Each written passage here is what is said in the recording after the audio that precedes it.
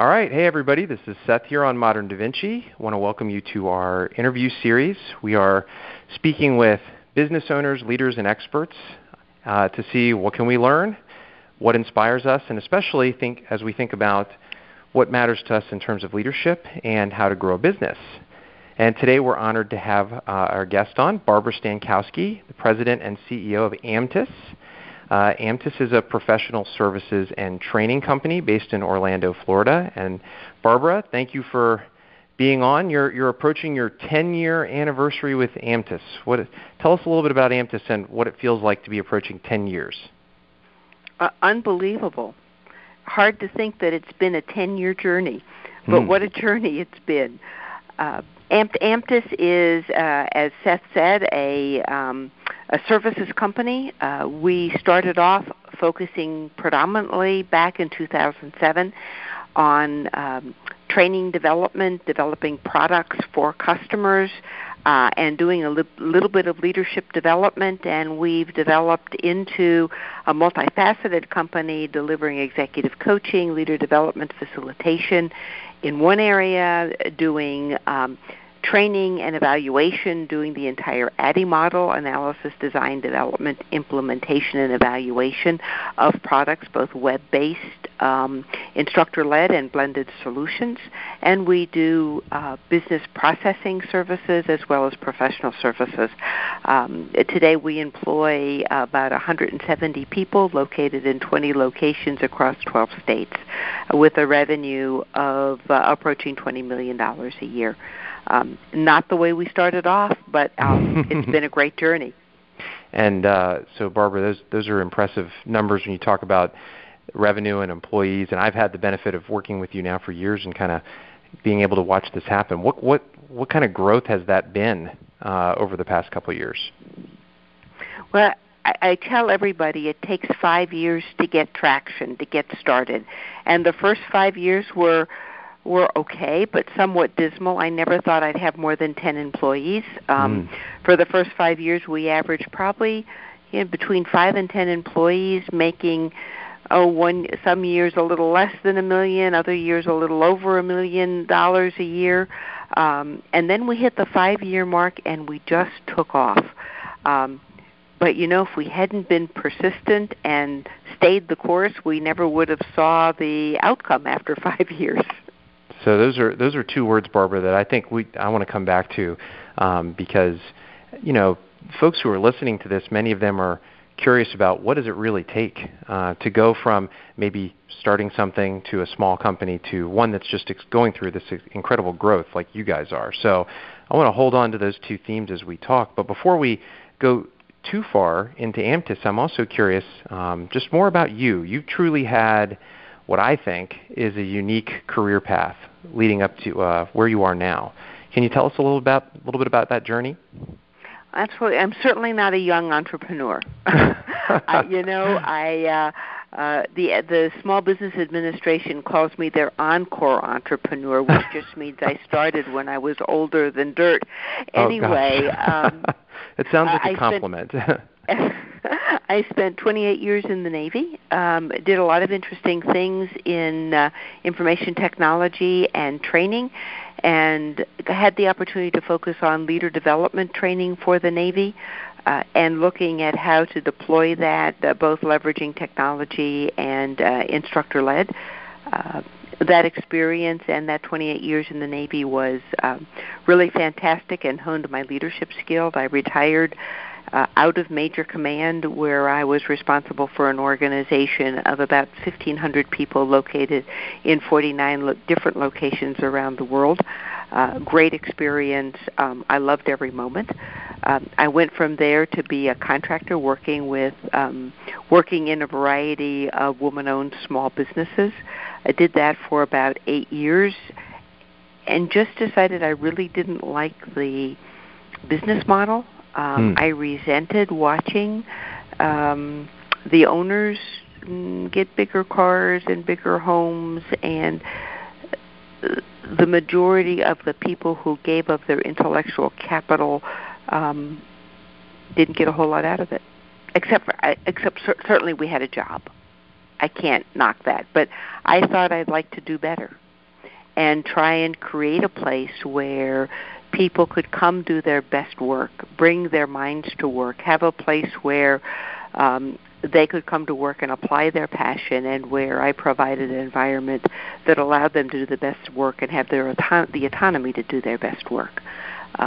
So that was kind of the challenge, to create a place where, again, people could come do their best work, apply their passion, and be rewarded for it. So, one of the next questions I wanted to ask you was, when did you really know that you wanted to start your own business? But I think you answered that. You used a very powerful word. You said resented. So this sounds like what you were observing in the way these other people were running their businesses just did not jive with your personal values. Exactly. And at the time I had, I started the company with a partner who said, why don't we do this? And I said, why not? I'm 58. My kids are out of school. I've got a Navy retirement. What's there to lose? Let's go do this. And so we did. And I have to tell you that I would, Ken Blanchard talks about the situational leadership 2 model. I was a D1. I was wildly enthusiastic and didn't have a clue. I was unconsciously incompetent of creating a business. So it was a fumble and learn all along the way. So what does that say? I mean, you think about that, and if you were to say to another, prospective business owner out there who's struggling to come up with the perfect plan, as you reflect back on that, what would you tell them? No, there is no perfect plan. There's a learn and do. Fall, pick yourself up, learn and do. Fall down, pick yourself up and do, and keep on going. So I think that's great insight, because the reality is, you already had a lot of great experience at that point, and yet it was still, you were going into the unknown. There was just no way to know exactly what was going to happen. And so go back, think about when you were at that time. You decided, okay, I'm going to go for this. I don't have anything to lose, or I'm not afraid. What kind of goals were you thinking about? What kind of experience were you envisioning at that time? I would have just been excited if I could make enough to make my own salary and my partner's salary. Sure. Mm-hmm. Enough to pay the bills and stay self-employed. Didn't have any great vision when we started. Well, no, that's not true. When we started, we thought, okay, we're going to do services. We don't need to have an office. We can work from home, and we'll basically do staffing. So we'll be putting bodies into government offices, don't have to have an office, don't have to have infrastructure. If we need a place, we can rent a conference room for the day. Our first contract that we were awarded required us to have an office, infrastructure, and hire people. Okay, so you had to throw out Plan A and move right to Plan B? Exactly. Amazing. Okay. And if you can remember in that moment seeing that first contract and it said you have to have infrastructure, what did that feel like? Oh, crap. Oh, my goodness. That's funny. So then it was all about solving the immediate problem. How to find an office, how to find furniture, how to buy computers, how to buy a server, how to install phones, how to hire people, and get them to work. And so we did it. And was there any moment in there when you thought to yourself, wait a minute, this isn't what I signed up for. I'm out. Did that thought ever cross your mind? There were many times in the first few years that I thought, what are we doing? Particularly when one day we couldn't make payroll and I had to take the checkbook for my line of credit on the equity in my home and write a $40,000 check to cover payroll. Wow. Ouch. I'm listening to you say that, and my stomach dropped. It's stressing me out, and I didn't even have to live through it. What did that? So there was something inside you that said, "Well, this is painful, but I'm committed." Well, we had a contract, we had a reputation, and we had people that needed to be paid. So what else can you do? And I can remember thinking, my financial advisor had told me several years before that one of the best things to do to be sure you had access to the equity in your home was always to have a line of credit on it, because you'd never know when you would need the money, and it was guaranteed that when you needed the money, you would be unable to get it. Mm-hmm. And so I followed that guidance, and took out a line of credit on my home. Had never used it. Had sufficient equity. I could write the check. And certainly the company has paid me back has certainly paid me back for that. But it was a little nail-biting at the time. Oh, I can imagine. But I think that what you're sharing here is also something that it's the reality of being a business owner can be very serious commitment, and you have to be prepared structurally. Like you said, you did the right thing and you had the infrastructure in place to do that, but even just the guts, the fortitude to be able to pull the trigger in a moment like that. I know you've been through other bumps in the early phases of the company. You told me before you had a difficult situation with your partner, and essentially told you he wanted to move on. What was that like? Well, he moved on, and it was frightening because it ended up not being cordial in the end. Because to protect the business, I did take steps that basically removed him, since I was the majority owner, removed him from the board and removed him from the company. He was in charge of business development. He had, in my mind, been working towards his own company, kind of behind our back. And I called my financial advisor. My financial advisor said, "Look, this is business. Lock the doors, change the locks." And I thought, "Oh my God, that's not like me. I can't do that." He said, "This is business.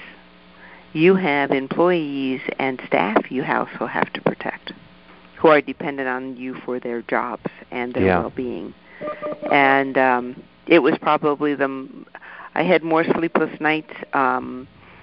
It was the most difficult thing that I've stepped through to protect the integrity of the company. I mean, you used some pretty strong words in there. As frightening, and this idea of sleepless nights. And I don't think we want to scare away, our prospective business owners and entrepreneurs out there listening. But I think it also tells the story, the truth. Trust is foundational in business, and when that's broken with a partner, the impact is significant, both professionally, but I think also personally. Right. I can remember sitting in my office several days later just thinking, oh no, what do we do now?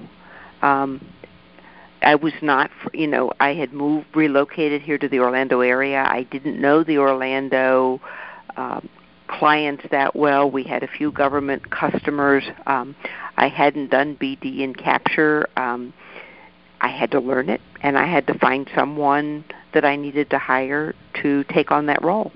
And luckily enough, relationships I had built, the network provided me some opportunities to interview a number of great people. We hired a great person, and by the next year, we hired her within 2 months of this change, and we doubled in size the first year and have done so more than doubled in size every year since then. So what looked like the darkest hour, the hardest time, the most sleepless nights, produced a great result. Yeah, amazing. I mean, it goes back to what you said in the beginning, kind of that word of resilience is so key to what it takes to get through something like this. I mean, was there a moment that you can remember? I mean, you just said, obviously you kind of worked it through and just tried to figure out, what am I going to do next and what do I need to learn? Do you remember a specific moment when you felt like you really broke through from that whole phase of the business? Well, I think just in filling that position for business development and watching the ramp up and proposals going in and things moving and awards, that first award afterwards that we're absolutely capable. We can do this, and unbridled enthusiasm and belief that we're going to succeed. Do you have that first contract in a frame somewhere that you can look at? Actually not. It was because you win the first and the question is, where's the next one? Yeah, right. No time to celebrate sometimes when there's so much pressure to keep moving forward. Well, in a world that moves so quickly, there is no time to sit and put your feet up and pat yourself on the back. You're working the next proposal or doing the next best and final. There's really no time for that. It's just you got to keep on getting on. Do you enjoy that feeling? I mean, I asked that. You've worked hard. You've overcome these obstacles. You've forged your own path with this business, and you talk about that kind of pressure that's constantly there. But what is it that's so fulfilling about being a business owner? What really drives you every day you get up? You have all these things that need to be attended to constantly, all this responsibility. So what is it that really drives you to push through that? I think if I can switch it just a little, my greatest joy is in going out to meet the men and women who work for the company, who are incredibly passionate and excited about the work they do, and are excited to be a part of a company where they believe that work is appreciated. To go out to the Navy Experimental Dive Unit and meet the CO's secretary who works for us, and to have everyone you meet in the hallway say, this woman runs the place. We wouldn't succeed without her. She's just tremendous. And to watch her excitement as she introduces you to the people that she works with, it exemplifies two things. One, her passion, and two, the service that we're providing. It's just great. Or whether it's to go to the Watercraft Inspection Branch of the Army and visit one of the Marine surveyors who would spend all day taking you through every nook and cranny of that LCU that he or she inspects daily with this wild enthusiasm about their work. I think that's what gives me the greatest joy and the greatest momentum, and the greatest sleepless night that results from that is the fear of not being able to continue to provide those jobs and those opportunities.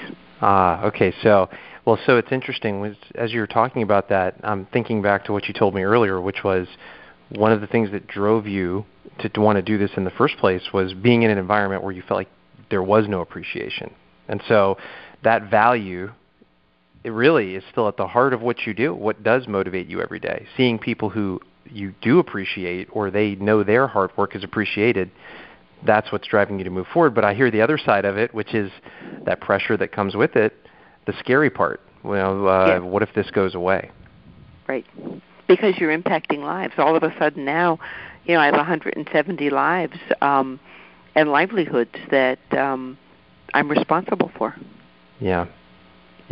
In terms of, packaging and caring and providing the best benefits I can for the dollar, in letting them know what opportunities are there, in providing individual dollars for their individual development and encouraging them to use it, in sharing profit with them so that they feel valued. All of those things create the culture, and I think creating that culture and watching it and trying to make it what match the vision is a wonderful challenge. That's the nice way to say it. It's a challenge, but it's so. And at the heart of that, you valuing your people. Just sort of a follow-up question: as the company grows, going from smaller and progressively getting bigger, getting up to 170. How do you as a leader stay engaged, even as you geographically diversify and just keep adding people? I'm on the road a lot. Yeah. One, I travel a lot because the one thing I learned in the Navy that's always stuck with me is you can't underestimate the impact that you have as a leader and how important it is for people to have the opportunity to meet and spend time with you. And so I make it part of my responsibility to visit every site and to meet as many of the men and women who work for us as possible, to have relationships with them. We've also done things to enhance communications. We do a quarterly newsletter. We write thank you notes to folks to send our appreciation for a job well done. But anything we can to foster the communications. I know that in most cases I don't control the work environment where many of these people live and work, whether they're supporting the government in CDC Atlanta or EPA Atlanta or FDA in Washington or Department of Labor. I don't control those day-to-day environments, but what's most important is that they know that the people here in the Orlando office are here to have their back, to help them, to take care of any issues, to be sure that they're provided the best benefit packages, the best guidance, so that they can concentrate on giving their best to the customer. So I want you to know, when I was listening to you, I wrote down a quote that maybe I will attribute to you. I like to use. You just said something simple. You can't underestimate the impact you have as a leader. So I just thought that was fantastic. It's almost like a sales pitch for everything that much of the work that you try to do and some of the things that you and I have worked on together, because I think what you see is leaders do underestimate the impact, and it shows up especially when you have a distributed organization. People don't feel supported. There's not visibility. There's not appreciation. So sometimes it doesn't feel like real work to get out and be visible, share your presence, when back at the office you've got proposals and sales reports and everything else under the sun calling your name. So I guess you said that was a value that you got early on, starting with your naval career. Absolutely. And and I'll often tell people, even my lower level leaders, never underestimate their impact, and that whether they choose to be or not, they are a role model for the men and women who work for them. Yeah, right. Leadership comes from everywhere. It's not positional. It's a presence. It's a mindset. And it's a choice. But I think people sometimes look around asking, where is the leadership? And sometimes the answer is, well, if not you, then who? Right. So, earlier, one of the things I've admired about you, because you told your story, you had to work hard for years to get things going. You had to go through setbacks, and we talked about this idea of persistence. I know for you, you've been dealing with sales cycles. You've had opportunities that have dragged out for literally years. When you think about being patient and resilient in the face of those types of challenges, how do you do that? How do you pull that off when there is so much urgency around you on a daily basis? I guess lots of practice, because I think about when I retired from the Navy in my change of command speech, I said three things that I had learned in the Navy. Patience, because things always take longer than you think they should. Mm-hmm. Persistence, because you've got to keep pushing to get those things moved forward, because they always take longer. So patience and persistence. And if you're working on something that you're passionate about, it can help you generate the stamina to maintain the persistence and the patience, if that makes sense. Yeah. And I think those are values that sometimes in the business world, or even just culturally today, aren't quite as emphasized, maybe, as they have been in the past. People are kind of looking for the "what have you done for me lately" and immediate results. So I took notes as you said that, because I need to work on those. Things don't come overnight. And I truly love what I do. I could certainly be retired sitting at a beach, but I choose to be here because I love what I do. I love the people that I work with, and I absolutely enjoy getting to solve problems and learn something new every day. I think that's amazing. That's awesome. So here you are. So the company's really reached a new level of achievement, and yet there's still more ahead. So as you think about what's next, what gets you the most excited, or what do you think might actually be the next thing that really takes off for you? Well, continuing to grow. The next big step for us is planning and strategizing our successful exit from the government 8A program, mm-hmm. where we will no longer be a subject to being able to win sole source contracts, or where we've won competitive contracts for our customer to come back and say, oh, we're just going to give this to you for the next 5 years because we love you, which is always very nice. But you graduate out of that program and you're growing, so you're competing with larger and larger companies. It's really planning the path to figure out what do you do when you're no longer small, how do you compete in that environment, and how do you prepare? And so we've been working on our strategy and our plan and capturing data in our scoreboard to measure our progress to help ensure that we are a successful graduate of the 8A program and not a failure as so many 8As are when they graduate and are not successful after several years without the support of that program. Mm-hmm. And it's a big challenge. When you think about that challenge, what's the emotion that goes along with it? Fear again. Fear's a great driver. No. Well, it's an honest answer. I think it's an honest answer. But you're right. Fear can motivate us in different ways. So it's scary, but I also kind of hear in your voice a confidence. You've been preparing for this for a long time. You know what you're going to try, and you can lean on your successes and what you've learned from the past. And we talk about it. It's not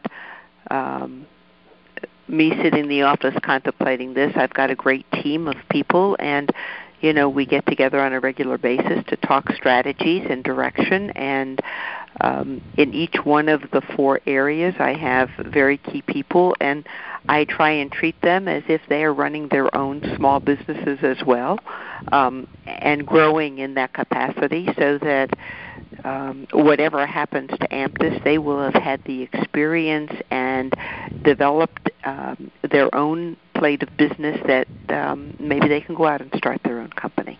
We also support a variety of other small companies and a lot of people who are trying to start a small business or grow their small business. So obviously another value clearly that you have is giving your leadership team the freedom, giving them the opportunity to run with their own style and decisions. And I think that's important because, as you know, a lot of our clients will often see leadership as having to have all the answers. So that opportunity to rely on your team, not only does it benefit you, but it also gives them the capacity to think about what's possible for me. What can I do? And I frequently tell them, I don't have all the answers. I've never built a $20 million a year company before. I've never built a company before. So this is all new to me, just as it is to you, and we've got to put our best heads together to figure out the way ahead. Sure.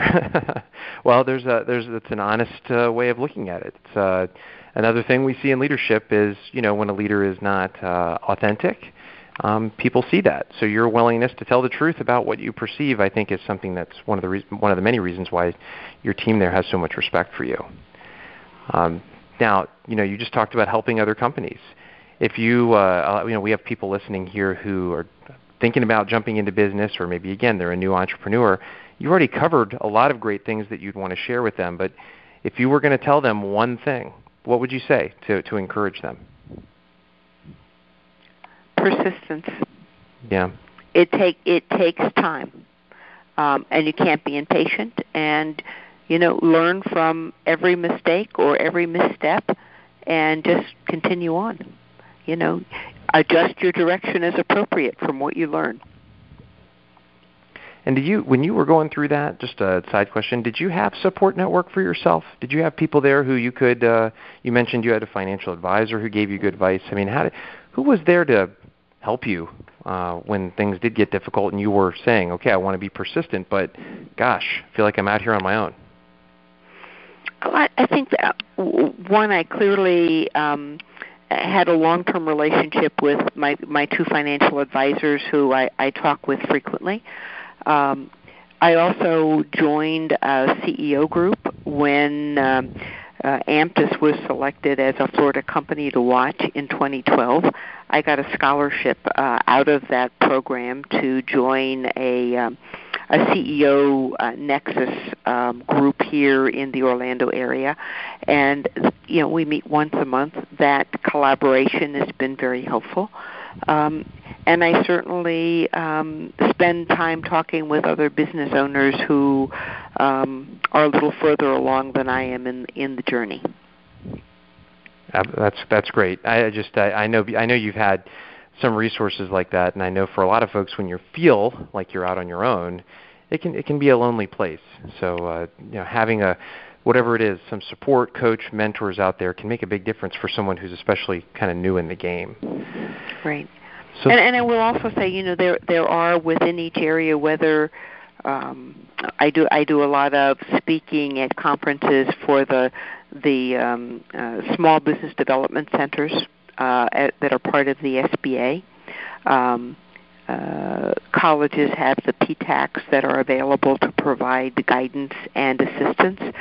A lot of the colleges have entrepreneur centers to help encourage small businesses. All of them are great resources, and I just recommend that individuals reach out to their local area to see what's available and use everything you can. So Barbara, we're coming to an end here. I don't want to take up too much of your time, but I do want to ask you one last question here. And it's related to this theme we're talking about, getting support for yourself, but also this philosophy that you have in terms of, I've got a company, I want my people to be empowered, I want to invest in their professional development. That's your mindset. I already know that from you, that you do take the time and you put energy and resources into providing training, providing coaching to your staff. Why is that so important? I know that's something you've always valued, but why do you feel like it's worth your energy and time and resources to provide that for the people in AMTIS? Well, I think it's part of my deal with them. I can't always, in government contracting, I can't promise an employee forever employment. What I can offer them is good work at a fair salary with good benefits and an opportunity to learn and grow so they can always be adding bullets to their resume so they're always employable. Mm-hmm. Mm-hmm. And so to me, that's my commitment to each and every member of the team. And I mean, that's fantastic. We see so many business leaders that we work with who professional development, again, it doesn't seem to be on the list of work to do. It's a nice to have if you can fit it in, and yet what I'm hearing from you is it's literally part of the core agreement you have with everybody who works with you there. And I find it amazing, Seth, at how few people take advantage of it. Yeah. And so we are really rolling out this year an aggressive initiative for individual development plans that are the responsibility of each employee, and re-emphasizing the fact that we have dollars there for them to help support them if they want to get a PMP. I don't care what profession they choose or that they're working in. The goal is for them to be the best at what they do, and whatever certifications or education will help them to be the best, we want to help them, whether it's a PMP or a records management certification or a mailroom operations certification. We'd like to help them get that. It helps them, and it helps the reputation of AMTIS in terms of having a highly qualified, capable staff. Absolutely. Well, Barbara, this has been fantastic. I always learn a lot when I talk with you, and I can't thank you enough for taking the time to do this. I think I'm going to make a little plaque here and, again, give you attribution. You can't underestimate the impact you have as a leader. I don't know why that's standing out to me so much, but I think it's meaningful. And what we're going to do is we'll post a little page to go with the interview, so anybody who'd like to see your information, learn more about AMTIS, contact you if there's ways that they think you can help them. We'll put that up. And okay. Otherwise, I want to thank you again and look forward to staying in touch and working with you hopefully for many years to come. Absolutely. It's been always a pleasure to work with you, Seth, so thank you very much for this opportunity. All right. Well, thanks, Barbara, and thanks, everybody, for listening.